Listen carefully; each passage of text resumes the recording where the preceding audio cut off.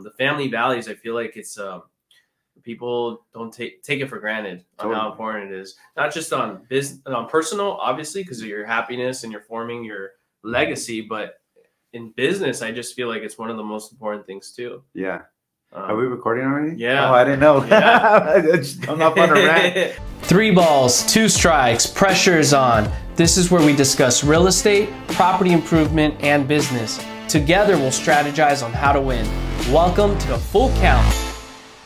I think almost in any business, perhaps more so in small business than maybe corporate, I think that to some degree, there's always a level of personal family tradition and you offering that to the public, maybe. Right. You'll take the Hermes family, I forget their actual last name now, but when that whole thing started out, it's passed on through so many generations now, but at the very center and at the depth of a brand like that, that comes from personal family tradition. He kept it small to some degree. Exactly. Did you see how he promoted all his family members across the line? Exactly. And they all have different positions. Yeah. That's a good point. And so I think, perhaps on a smaller scale, or I think where there's brands that are much more personal, I think that's just coming from the brand of the family, which we were talking about just a little bit ago. I think a lot of that also comes to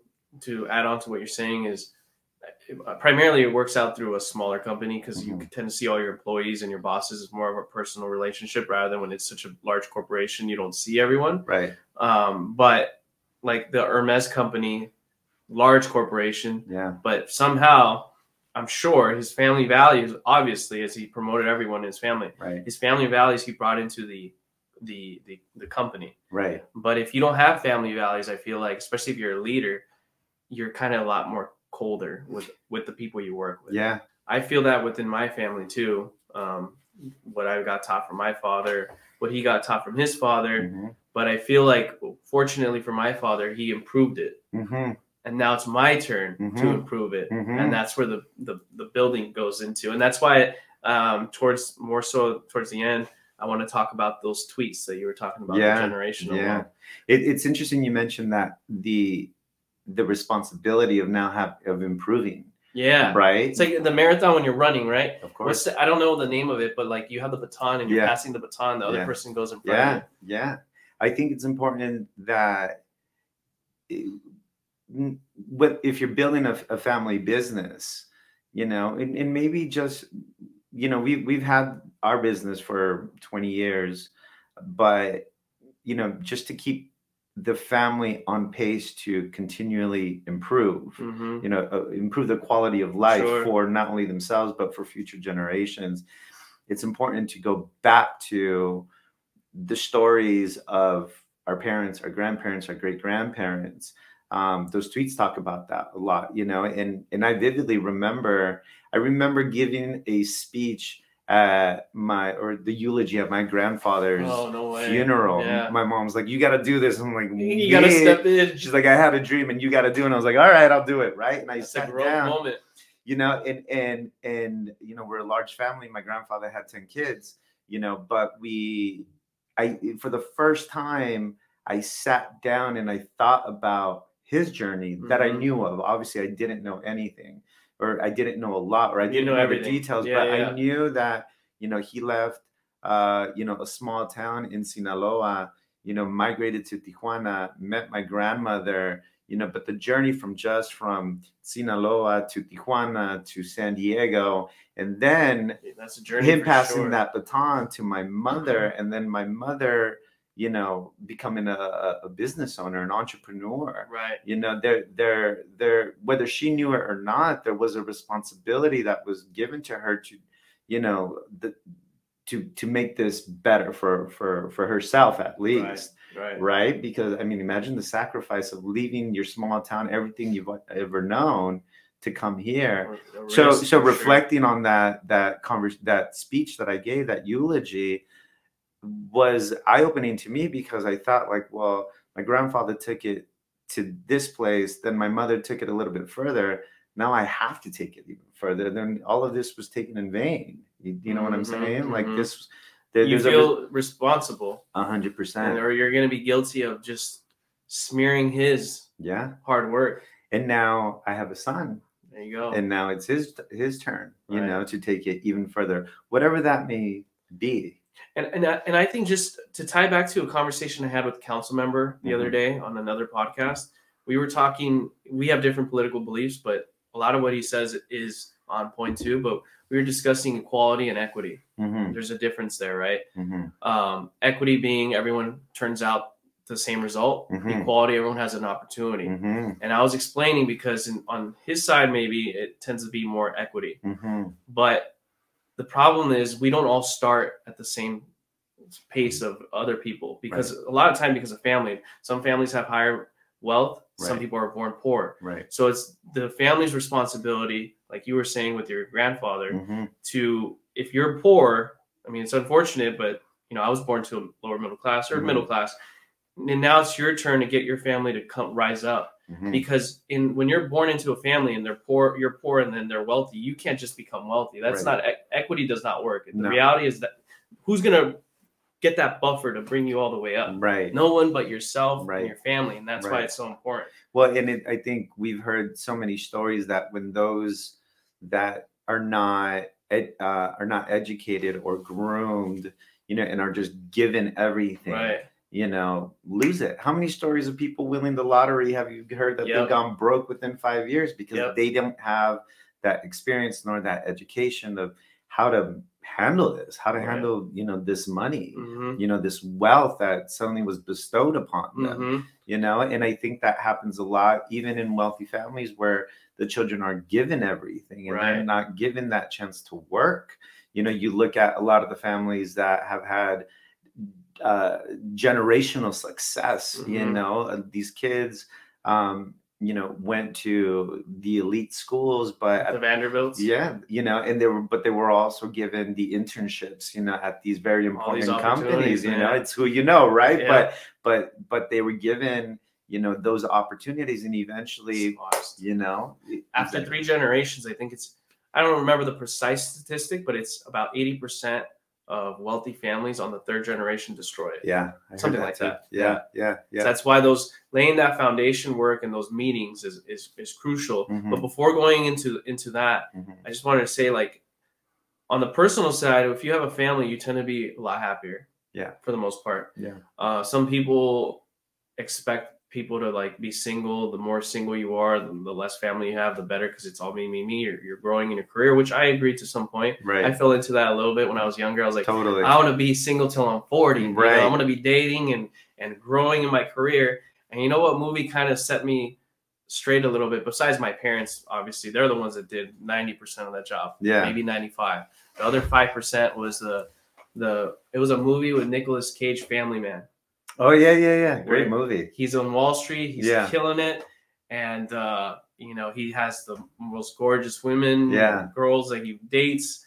And then he reflects back to a time when he was dating another lady that was his perfect match, and he left her to be selfish to some degree.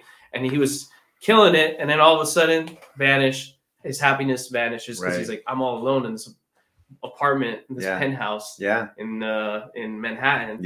And I was like, oh, that gives me a little bit of perspective. 100%. And then he has no kids, not saying that you have to have kids, but he has no kids or nephews to build that legacy. Like, you're going to be the next Wall Street guy. You know what I mean? I think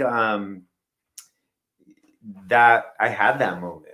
Really? Maybe like 2 years ago. Oh, wow. Where there was finally consistency and flow to my career. I've been doing this for so long, but there was a moment where it felt much more secure, right? Being in real estate, being in commissions, nothing is ever secure, right? But like, I just found my rhythm. I felt like I was an expert, in what I was doing. And, I moved into a beautiful apartment, and fortunately I've had my son with me as well.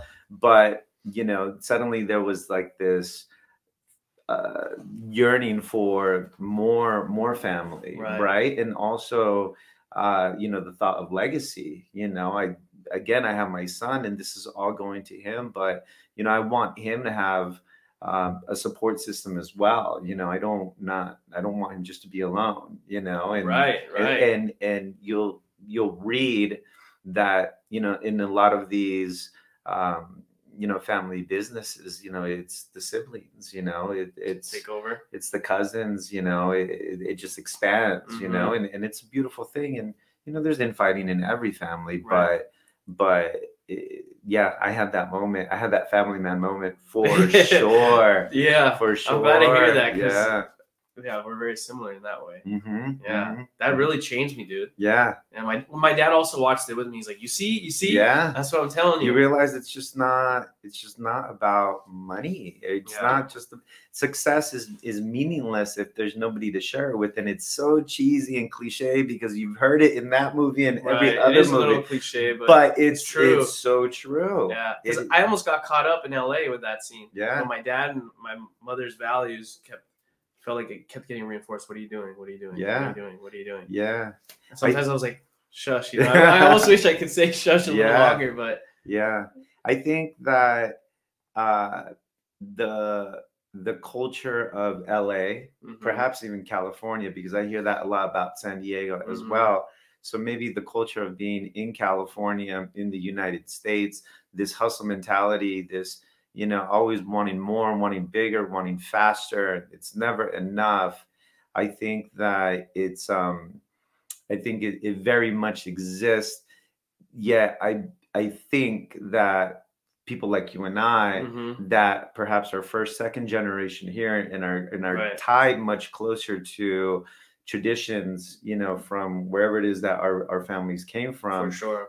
Sort of pull us back, or at least, the elders in our family remind us, just like your father did, of like what's really important. Right. And 100%. we should be so grateful for that. 100%. And now it's our responsibility to remind the next one. Right. And then lay out that foundation for that child, like your son, to lay it out for his and then his and his and his 100%. Repeating process. We can grow, dude. So we can like start here and then be a tycoon eventually. Like I sometimes think like, I wonder what the makeup of the person will be, personality, how he'll look or she will look. That would be a tycoon taking over, and I'll probably be long dead. That's kind of interesting. Yeah. It's there's got to be a long-term vision, and those that person, whoever that is, that I follow their tweets and their blog, talks about how we who are, they call them the founders of these families and the wealth, that we don't really ever get to see any of this come to fruition, because it's sad. It's sad, but it's sad. But it's necessary, right? Because it takes a while to get to where we want to get to, but it's got to start with somebody that has vision and has a dream and has an understanding of like what's important.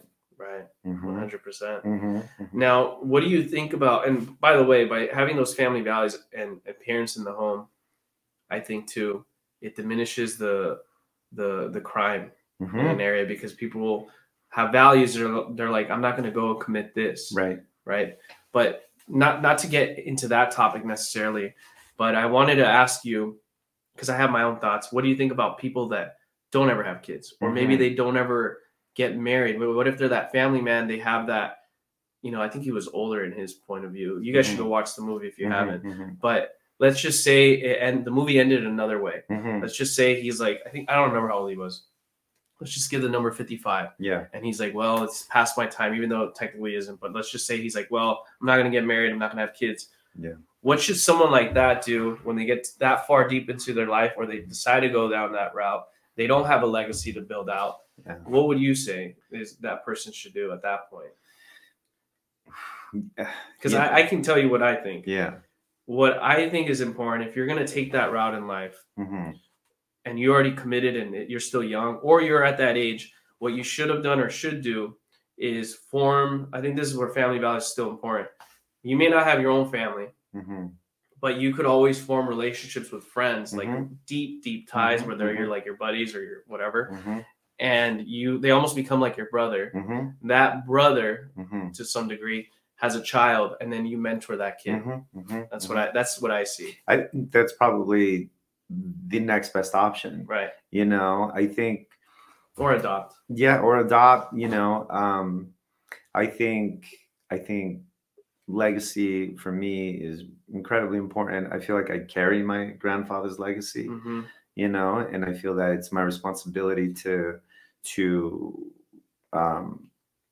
leave a legacy for my son, to not necessarily follow to a T, but you know, have it at some sort of guide at least. You know, and I think it's, listen, my opinion, I love that my son, you know, and I think it's the best thing that's ever happened to me. How old is he again? He's a teenager. 16, you know, and he's a young man. Young, and dude. I mean, like this morning, there's this whole, you know, conversation about the banking collapse. Oh yeah, SVB.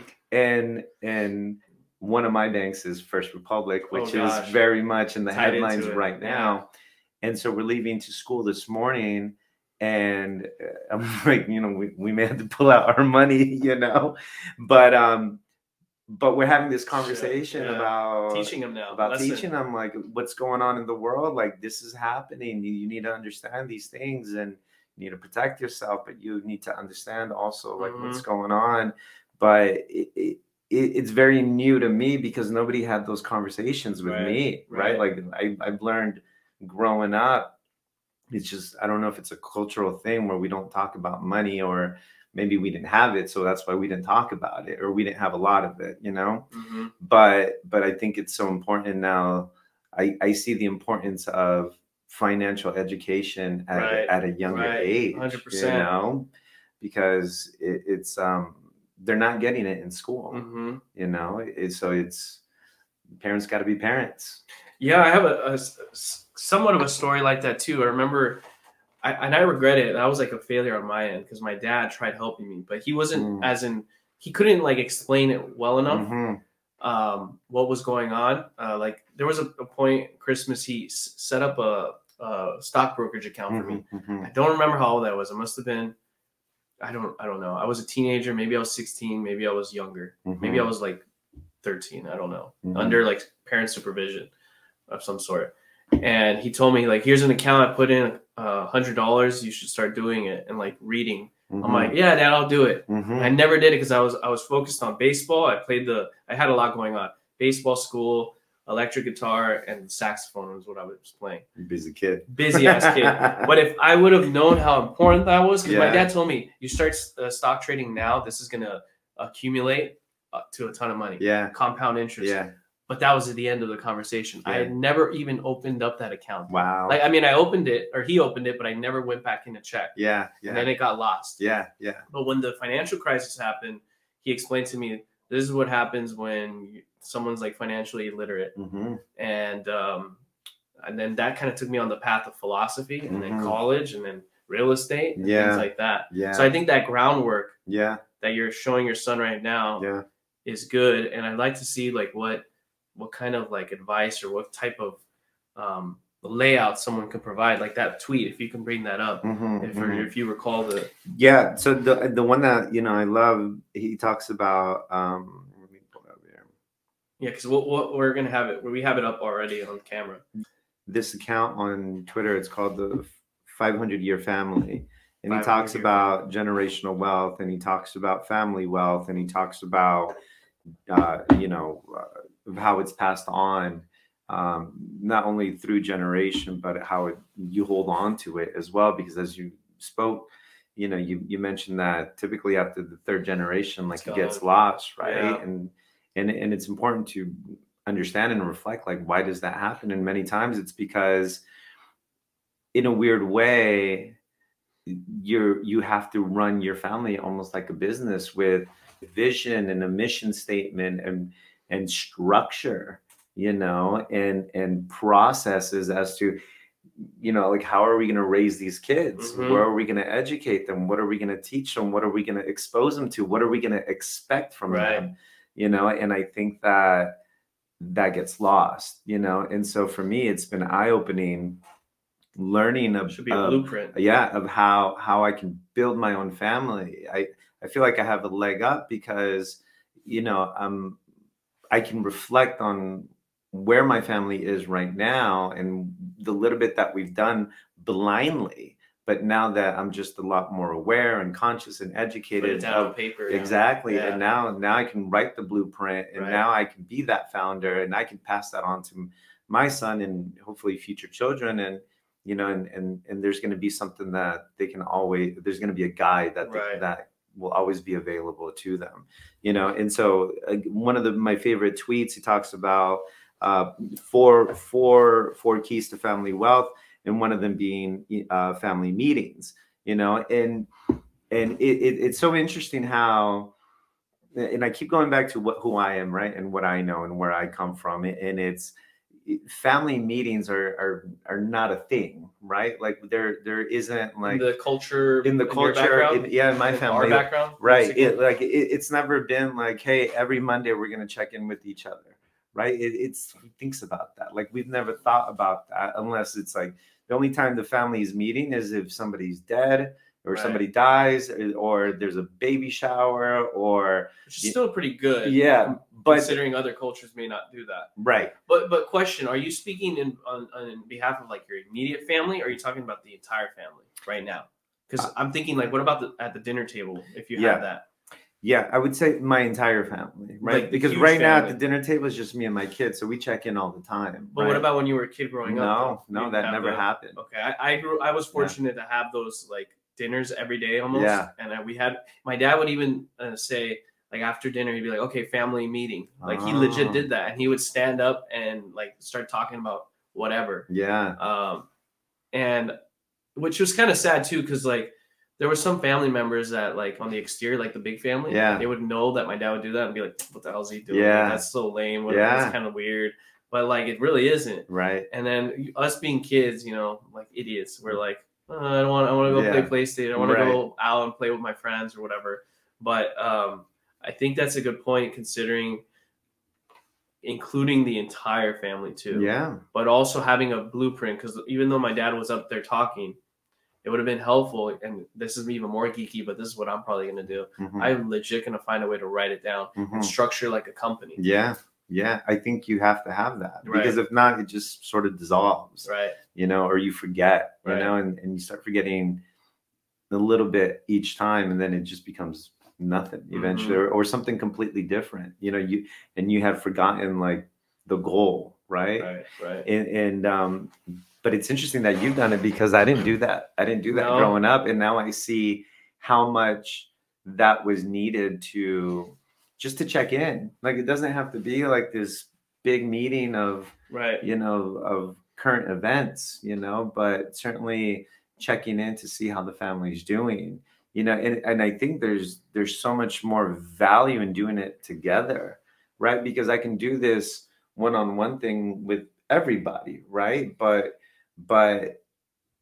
I don't know. I think there's something about the unity of doing it together that's just much more powerful because you feel that support and everybody's being heard and everybody knows 100%. What's going on. I think that when there's like side conversations or there's gossip, or there's infighting, and that happens in families, man, especially Latinos too. Pride and ego. Right. It's like, we've all experienced not talking to our siblings or cousins, or parents, over the smallest things, which is so crazy, right? But if you see the drama in like the Housewives of whatever, New Jersey or New York, Miami, it's like that too. People kind of like love that drama and get caught up in it, but it's not healthy. No. Maybe to watch on TV, it's cool, but not in your family. No, it's stressful. And it's sad when you have holidays or you have birthdays and there's always one person missing, I think what a lot of the reading on a lot of these, we'll call them successful families, families that have had success in passing on businesses and wealth, for example, it's very well known that the Kennedys had like their compound, and that was that in a way that's like a family meeting, right? Like they would go out for a week, and spend time, all of them together in this home. The Bushes have the ranch. Like these family has these places that they go to, to check in with themselves and to just spend time together. And I'm sure Slim too, the Carlos Slim, the Mexican billionaire. Oh yeah, I'm sure he does it. 100% he does it too. Yeah, actually, yeah. The Rockefellers, these big families, they do it on a much grander scale. We can all sit in the living room, but I mean, I'd like to go to a nice summer house, on the beach. Right, and that's where we can get if we keep it up. Yeah, and you don't have to own a compound. You don't have to. Or a ranch, but you can rent a place, and everybody pitches in, and you come out for a week, and you just check in with each other and tell each other that you're still around. I think that's powerful. You know who does that? Have you heard of Patrick Bet-David? Yeah. So he says he takes on the responsibility of covering all the costs. Yeah. Because he knows certain family members don't have the money. Right. I'm sure they have a way to work it out where some definitely pitch in. I would imagine 100%. Yeah. But he says it's very important that he does these gatherings multiple times per year to include not just his immediate, but his large family. Yeah. And I know my parents did that too. We always would have a barbecue, like every, not just for fun, but just to keep the formation going of the exterior family. And he would do these, my mom and him would do these barbecues, and it was fun, dude. Yeah. But the drama that sometimes came, the Latino culture, and just every family in general, there was always drama brewing. But I think what I've recognized, and maybe what I'll apply to mine, but here's where they could be an issue too. I'm going to try and structure those meetings more. I know Patrick Bet-David does, but there's probably going to be people that are not going to like that. Yeah. Right? Yeah. But that's where you kind of just kick them out if that's the case. Yeah. If that's the case. And sometimes they think it's a waste of time or, but when they see 90% of the family there, then there's the feeling of missing out. Right. Then they want to be a part of it. Right. But I think that it's, I think because we are the one with now this knowledge that it's now a responsibility, right? Because you don't know what you don't know, but now you know, and you understand some strategic, right? The importance of doing something like 100%, that, yeah. Because there's going to be a beautiful outcome, when you do that. But it certainly takes, effort, and it takes leadership, right? To execute, something like that. And that's why I think it's important too to recognize, as you do and I do on our daily basis with clients, like different personalities. Some people are not going to want to be the leader. Yeah. Some people are going to want to cruise, and there's nothing wrong with that as long as they're somewhat of a support system. Right. But no, I find that important. Well, it's funny, as you were talking, I was thinking, like, in the future, maybe not now, your son, 16, maybe in 10 years, he'll see this on YouTube and hearing his dad talk about all this, which is good because this can help him. Yeah, this is a cool thought. I never thought about that. Yeah, I think of that, like when we do like record ourselves talking, hopefully we both live a long life, but like if it ever gets cut short, they could just revert back to the video. Yeah, and we're writing out the blueprint for them. Exactly. Exactly. That's a cool thought. I didn't think about that. Yeah, man. It's definitely an interesting thing. I think that's why I kind of got into podcasting too. Yeah. In a way, it's also making me think more to put it into words and formulate my thoughts. Because what I'm talking to you about right now, I don't talk to anybody about family values or being a father, really. Besides maybe my dad every now and then. Yeah. Well, a little bit, and my mom too. But a peer, I don't talk about this because it's not popular. It's not cool. Like, who wants to talk about this? Unless you're a parent, maybe. But I'm not a parent. But you are. Yeah. You know what I mean? Well, I think I was talking to a friend earlier when I was on my way here, and I said I connect with you very well, and it made it in the same sense of like as a peer, right? Age group, culturally, background, it's nice to have somebody that you can talk about it with, because it can't always be UFC and right. Even though it's fun, and I mean, I love that models. stuff. Yeah, yeah. There's got to be some substance to life 100%. As well. But yeah, back to the point of family meetings, I think that that's a great place to start. Right. And I think that when you do something like in the past, we've gone to like Big Bear, you know, we rent a cabin and cool. we're out there for like, you know, a few days and just doing something like that, even once a year, where it becomes in itself a tradition. Like, hey, remember, like for the past, you know, 5 years we've been going to Big Bear. Like we got to do it this year, so we don't break that tradition. Sometimes these traditions are created on their own. Right. You know, nobody thinks like it just formulates on its own. Right. Yeah, right. That's really cool. Yeah, and you hold like on to that, because I know my son and my brother and my sister, like, you know, they think about that time we went to Big Bear and we went out on the lake, we rented a boat, you know, like, and we had like this great time, you know, took the dogs, you know. So you're already setting it up like kind of how the Kennedy father did. I think so. In a way. Well, but taking out the controversy and the mistakes he obviously made with some of his kids 100%, but that's where we learn from others. Yeah. When I said I think so, is I meant it in the sense of, I feel like I've always wanted it, so I was sort of doing it, but again, now just being just aware and conscious of it, like I think like, okay, now I know where to go with this. Now there's direction. Right. You know, but certainly I think what Joe Kennedy did, you know, with his sons is just, I mean, it's incredible. Dude, because and you just realize like the size of that family, legacy of that family, and now they're in all sectors of all businesses, you know, finance and philanthropy and, you know, politics, obviously, you know, and there's one thing that I've read in reading about these families and studying these families is that they put contribution over consumption. Oh, okay. That's taught. That's a value. That's a value, and that was taught to the kids. So you look at a lot of these cousins and families that came from this man, right? And then to his, because you can have wealth, you know, but I think that when you operate from a place of contribution, then that wealth remains a longer amount of time, right? Where just consumption, where it's like, you see it all the time, like new money, you see people who had fast money, you know, and it's like the Lambos and the Gucci like belts. The Bitcoin, dude, blew up. Everybody was spending, and then it's gone. Yeah, you know, they thought they were hot shit, you know, a lot of these Bitcoin bros, you know what I mean? And now they're not, you know, but because they were coming from a place of consumption, right? You know, rather than contribution. 100%. And not only is what Joe Kennedy did, but in terms of what you're saying, contribution over consumption, which is excellent.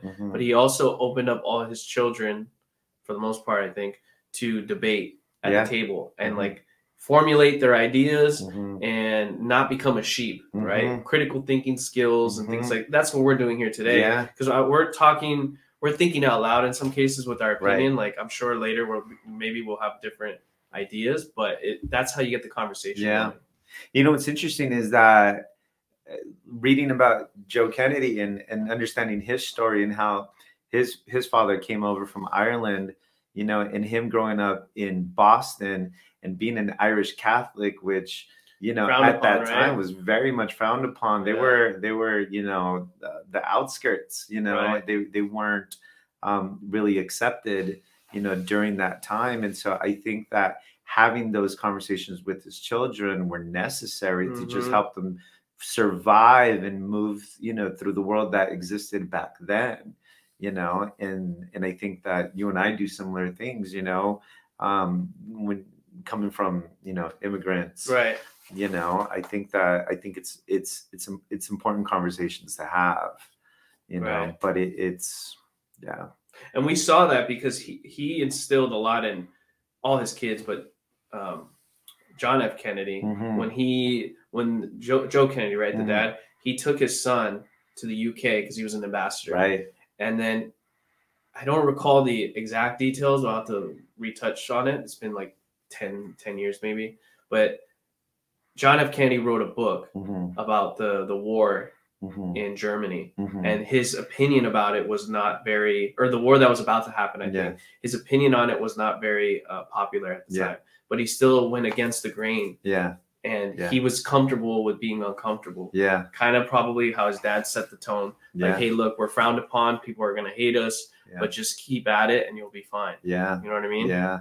And I think having that support, I mean, in the end, they're all coming from the same family. And so going against the grain or going with what you think is just right, Yeah. you know, but having that support of the family, I think at the end of the day, no matter what happens, blood is blood, you know, and I think that you know, I think that there's just no tighter bond. You know, not all families get along, not all family members, but I think, you know, when shit hits the fan and there's an apocalypse, you immediately run to your family. 100%.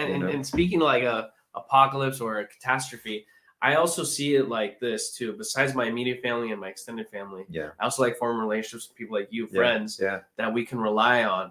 Where I know if shit hits the fan, and there's a bunch of cowards out there, I know that you're not going to cower out. Like, we have that. I can tell that if something happens, we have each other's back, especially from the same location. Totally. You know what I'm saying? But it's interesting, these families, you know, that have gone through, you know, generations, you know, intact, they have what they call family alliances. You know, so if you look at things on a grand scale, you know, especially in politics, you know, a lot of these families, the Vanderbilts, the Rockefellers, or even in nowadays, you know, the Clintons and the Bushes, like all their kids, like they all grew up together, you know, because you know they're on different sides. Exactly, but there's alliances that are created, you know, with families that end up growing together. And how many times have you heard the story of like, oh, I want my son to marry so-and-so's, you know, daughter from XYZ family, right? And it's like, because they're creating alliances, which is actually something that's been happening forever. Forever in every culture, right? You hear about people wanting to combine like names, you know, wanting to combine families, or at the very least keep them close. Like Romeo and Juliet too. I mean, that was a fictional story, but they had different families and they wanted this side of the family, or at least all these families, to belong on this side versus going to the other side, because they were on alliance versus the other one. Right. That's more conflict, but I get what you're saying. Yeah, because alliances, that's cool, dude. When shit hits the fan, and you need to pull out your guns and go to war, you know, 100%. you want to be aligned with 100%. other families that share your values. You know, because it's very tribal, you know, but we're human. We are tribal, you know, and but it's also very strategic. As I'm getting older, I'm really selecting my friends. Oh, now. totally. Especially because obviously I'm a man, so I want to choose someone else that's like similar. They might have some may have way higher IQ than I might, but we have the same values and they come from a different industry.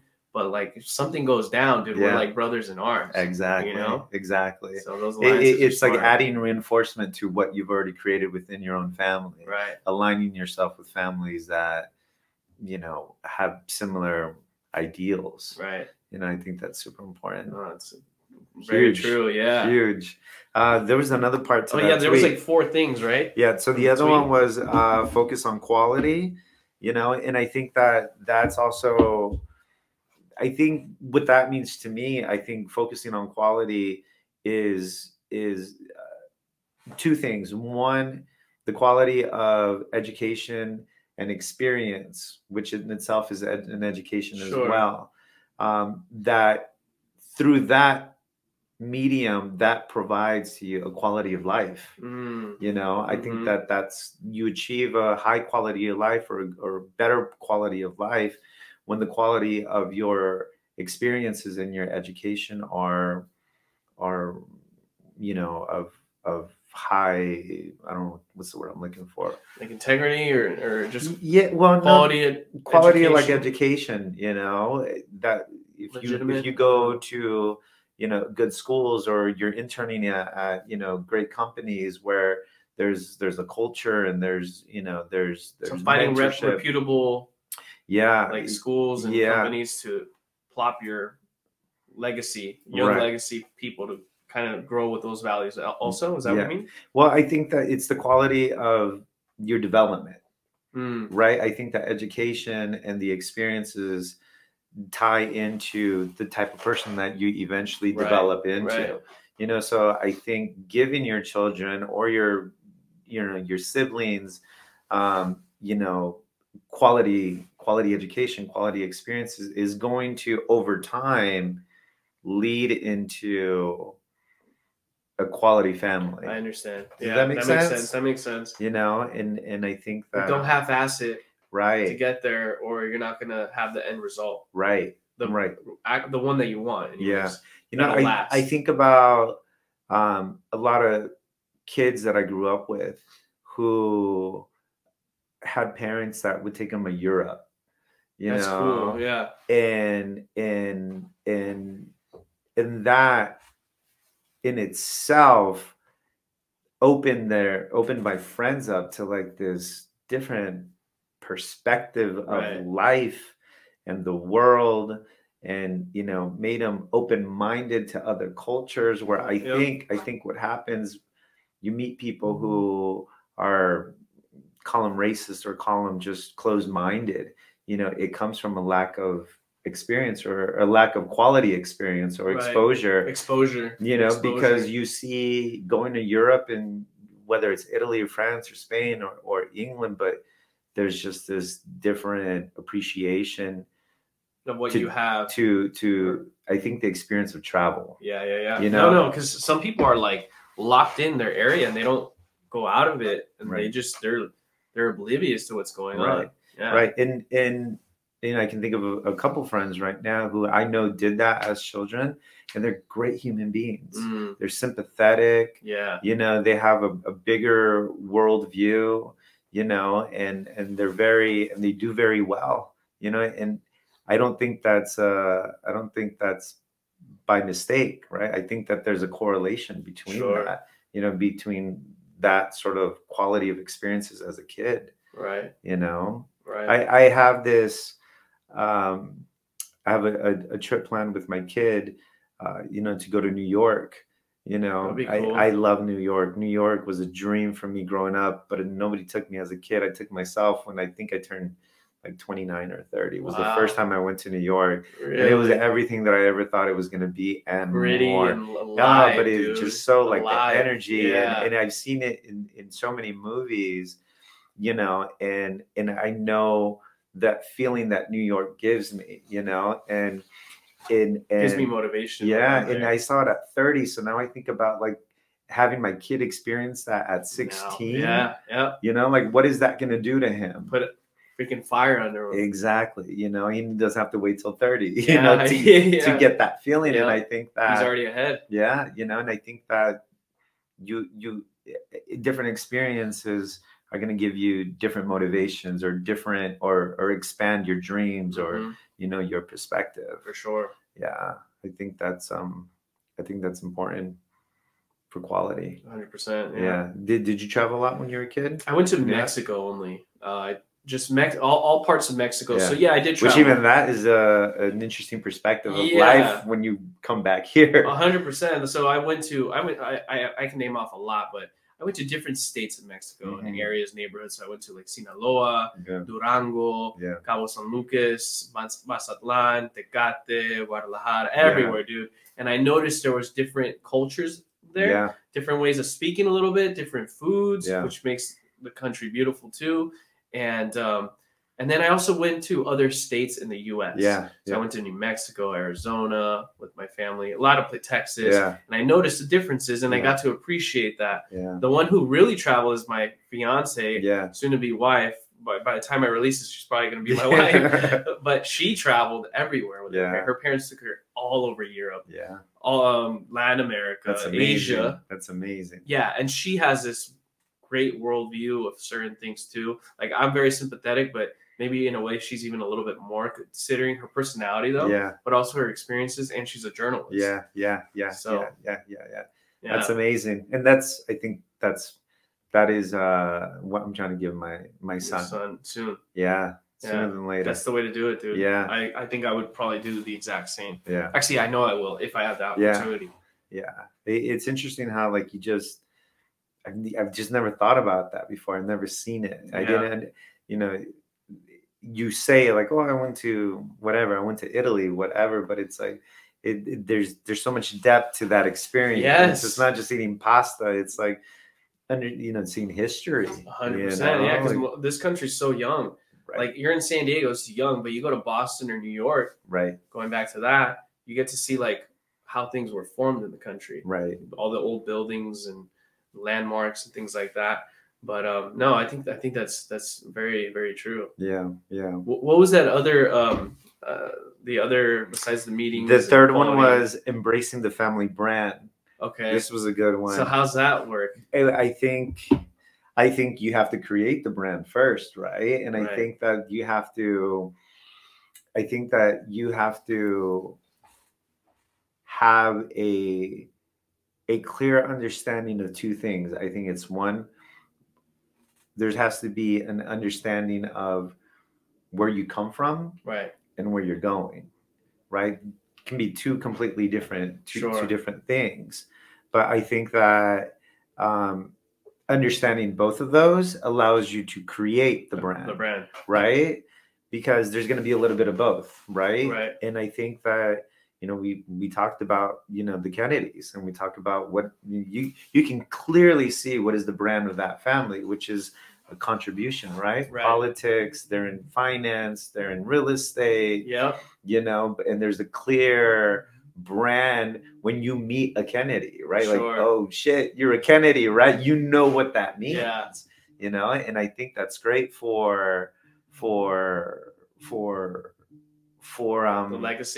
legacy, but I think that's also very important. I think I know what you're getting at. To correct me if I'm wrong, but it also gives you that hunger to keep it going, that fire inside of you. Like, I have a brand, I gotta. Right. You can instead of just hearing all of this and knowing what your family taught you, but you can actually look at something and almost touch it, being your name or whatever the brand may be. There's an identity to it. Identity. There you go. There's an identity to it, and I think when you understand your identity, which can always evolve, right? But there's a core to it, right? And when you have, again, going back to the Kennedys, I'm certain that they understand at their core what it means to be a Kennedy. Right. I think that you have to write it down. I think you have to formulate it. I think you have to create it, and I think you have to say it. And I think that you have to have input from from different family members. Who are we? Who are we to the world? Right? Like what are we? What is our role here? As a family, right? And I think, as most things in life, that when you have clarity, then it's an easier road to travel down. Right. I think the process of figuring it out as you go, I think there's a lot of bumps in the road. Because you're constantly challenging your thoughts or your opinions of what you're trying to create. And that's where I like the Socratic method, right? Yeah. Where you're constantly asking questions to get to the meat of it and know what's going on, so you're not lost in translation getting there. Right. So much. Yeah. It's I have to do it. Like someone just has to start the conversation, but you have to have, it's almost like a boardroom meeting, right? Like if we got to sit down, and like putting on suits, right? Having little kids like, all right, everyone get on a suit. I don't care. It might be in this little room. It might be in a freaking mansion, but you put on your suit, right? Just just an idea, but but maybe like have a nice dinner. Maybe that's the incentive. Everyone's gonna have this amazing dinner, and if you're old enough, you're gonna have all this alcohol that's high end. It could work. It's very interesting. I've had, in my real estate career, there was a part where I was 30 years old. I had partnered up with somebody, and we created a like a very, very small boutique agency. He was a broker on record, and we created this company, and he was a brilliant person who has had a lot of entrepreneurial experience. So he understood the process to building a company, and I remember sitting, in a conference room with him and a couple of the people that was working for us or with us. And we wrote out our mission statement, right? And then your vision statement. Right. And then we wrote down like the 5 things that are our core values, and how do we identify with that, and how do we implement this into our business? And I think you have to do the same thing with your You family. visualized it, I identified it. think you have to do the I same agree. thing, I agree. because then it's real, Right. because Yeah, you can't just go out there just winging it. I think that's what Right. everyone does, is winging it, and that's why it falls apart. exactly. And even with a blueprint that's visualized and identified, if the pillars aren't maintained, they're gonna fall apart after Right. the third generation. Yeah. This just a random thought that came to my head, and I don't know the time period this all happened, but do you remember there was, and I've seen it maybe in too many movies, but it's like the family had like a crest. You've ever heard this? I don't know if it's like in Scotland and England, but A it was movie, like, you said? yeah, it might have been like Or a book. Braveheart. I don't know, but it's like I've heard of this where like these families, or Ireland, I think it's mostly like a European thing, where like these families that lived in castles or whatnot, like they all had like a family crest. Oh, I understand. Yeah. Like knights do with their own, like, I understand. But the families had it. Yeah, So like yeah. when they would send a letter and they stamp it with the family That's crest, so you cool, know where the dude. family came from. And Yeah. if you think about that, that's their brand, Right. It is. right? It's a brand, and people know who's that coming from. And Interesting. you know, it's interesting knowing that we've known that, but we've never applied it or thought about applying it. right. There's a reason why I trademarked my logo AV. Uh-huh. Considering though, if it expands further, the A is going to be gone, but the Yeah. Vargas Yeah. for my last name is important. Yeah. And if I want to include my mom's name before she got married to my dad, it's Mendez. So I can always do like Vargas Mendez. Yeah. But then I also got to consider my future wife, her Right. last name. Right. So that's where it kind of gets a little tricky. So I wonder how that works. But Yeah. like whose name Yeah. is going to be the brand that carries on. You know what I mean? Yeah. Yeah. So I'll let you handle that one. Yeah. I don't have much advice for that. But well, it's just the brand. Yeah, Like, but what name, it's interesting. Who keeps the name? Right. Yeah. Right. Because if done right, then it goes on for generations. Right. Just like the Kennedy name. Right. Just 100%. like the Rockefeller name, the Vanderbilt names. It's those are great names. the Bushes. Who are relatively a younger known family. I mean, they've been around since like the 80s. You know what I mean? But yeah, and like some people hate the Bush family, some people hate the Clinton family. To each their own. But even though I'm not a fan of one of them or both of them to some degree, I would really like to see them continue, though. Totally. I would hate to see it all fall apart, even though you may not have the same beliefs as them. But I think it'd be nice to see them constantly carry on. Yeah. Because then now you can tell your son, like, hey, look, I'm not telling you to be like them, but look at their blueprint. Right. They're growing still. Right. Like, you need to do that so yours can grow. And then also look back at the Vanderbilt so you don't become them. Yeah, and think about it. Like, you meet somebody on the street. There's almost, I don't want to call it a privilege that is given to these families, but many times because in Mexico, oh Jesus Christ, if you got the right last name, there's some you get that reservation at that place, or you get access to this education without an interview, because you have it.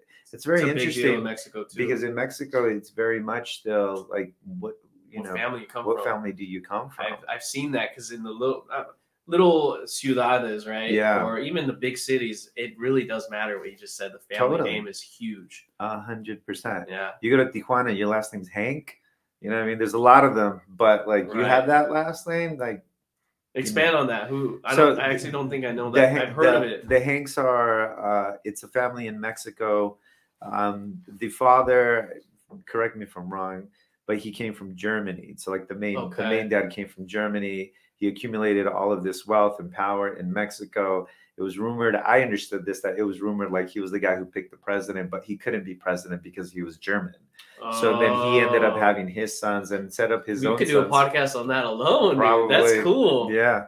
And set up his kids with, great, education and opportunities. And I think one's a financier, and the other one that is established in Tijuana owns Caliente Racetracks, owns the Cholos, okay. Rumored to me, I don't know if he's a billionaire legally or not legally, I don't know. but I think he ended up having like 20 kids. But Jesus. so like there's a lot of Okay, that's a why lot there's of Hanks that are running in around. Tijuana, you said, But right? he, you know, he was mayor of Tijuana as well. So Oh, he like was. yeah, so there's a lot of that name carries a lot of Wait. a lot of weight, a lot of political influence. My last name's Hank. Get me that table that I want over there. Yeah, it comes with happens.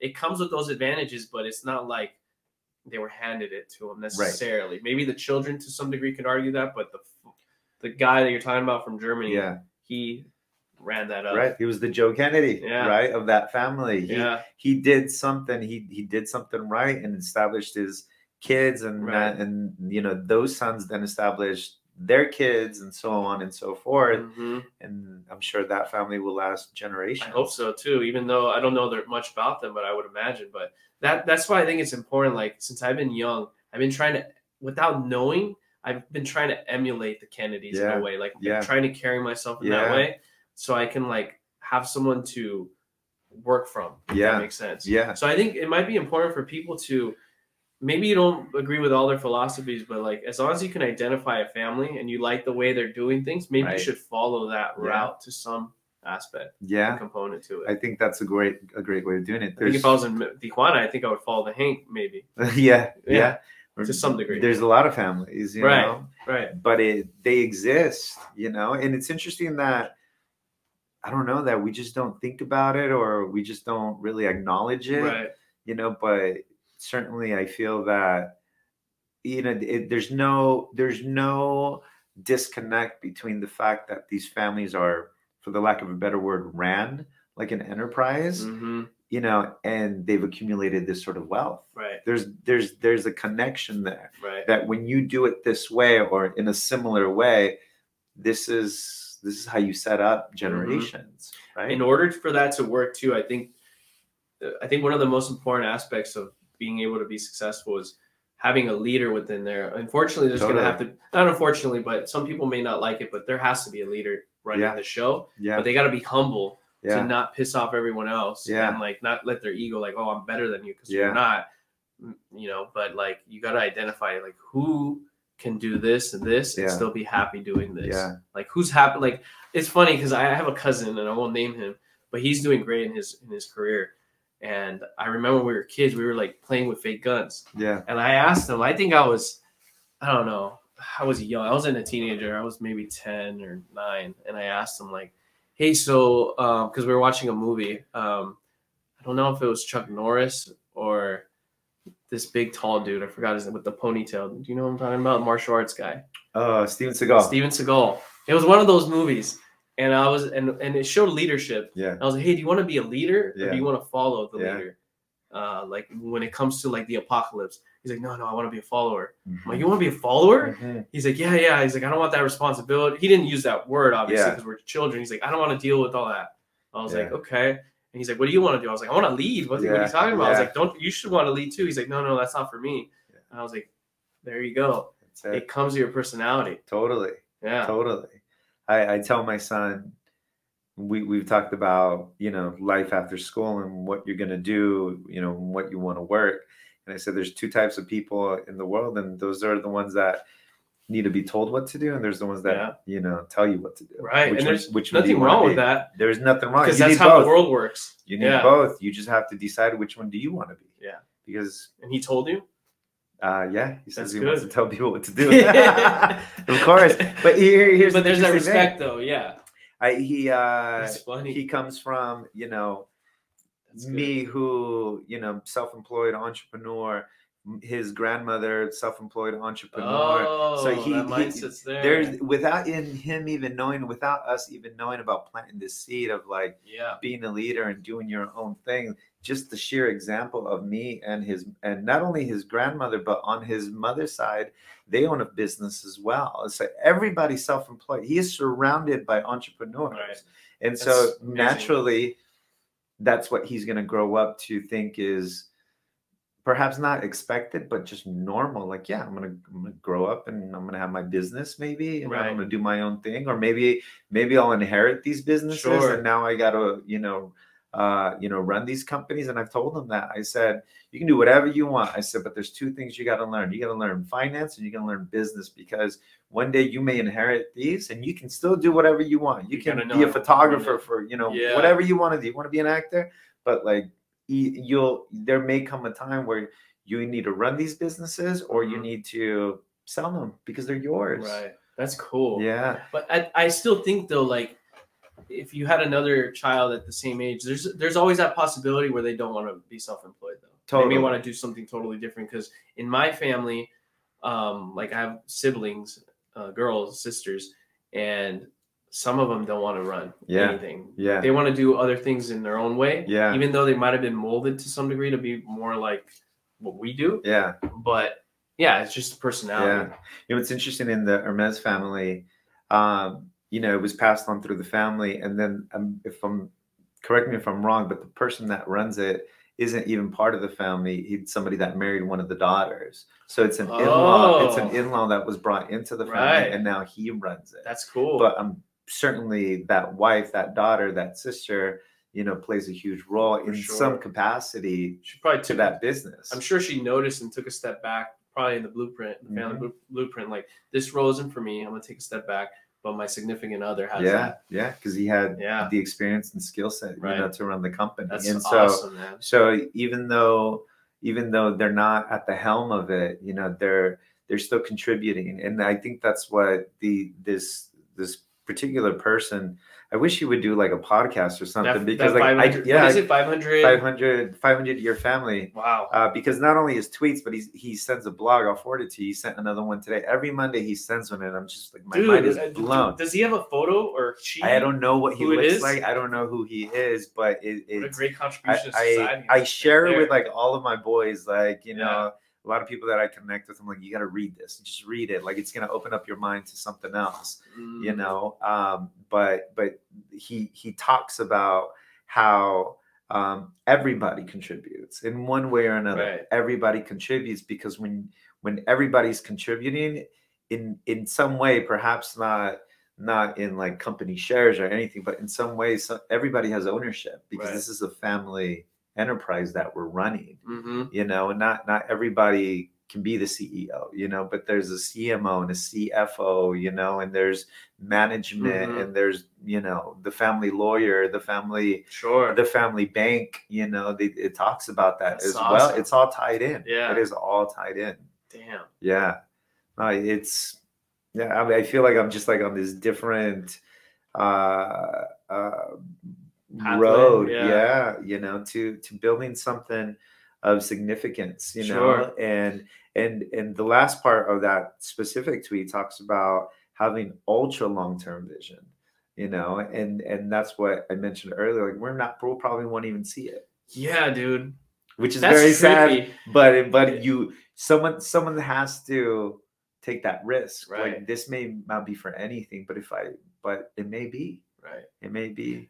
Yeah. But if you think about it, it's almost kind of like these like musicians, right? That like that died at a young age and made all this great music. They never got to see it. They never got to see the success, the adoration, the movies that are made about them. Yeah. They just they did something that was bigger than them. And that's that vision that keeps going. Yeah. That's cool. Yeah. Wow. Yeah. Well, to end it there, man. That was good. That was good. Yeah. Good stuff, man. I appreciate you coming on. And, I thank you for having me. I love talking to you. Thank you. Love having somebody that I can connect with and have a peer with, that I feel like we're in similar stages of life. I agree. I think it's important that it's very rare, by the way. What you and I have on how we can go back and forth with ideas is I haven't met too many people like you, which is why I like having you on. And I want to have you on more often too. Yeah. Because what we talked about was like, it wasn't surface level, but we touched on a little bit everything, considering we don't have all the time in the world to be on here. Right. But there's a lot of details we can still maneuver through. Totally. Yeah. And cover different topics. Yeah. I love it. I could do this all day. Well, not all day, but I almost could. I just need a drink, maybe cigars and scotch. What my co-host Steven, we're supposed to be doing that at his house, an episode. Yeah. Every now and then we're gonna have cigar and scotch. So let's do it. I'll let you know when to come over. I'm in. Yeah. That'd be fun. All right, man. Cool. Thank you. Thank you.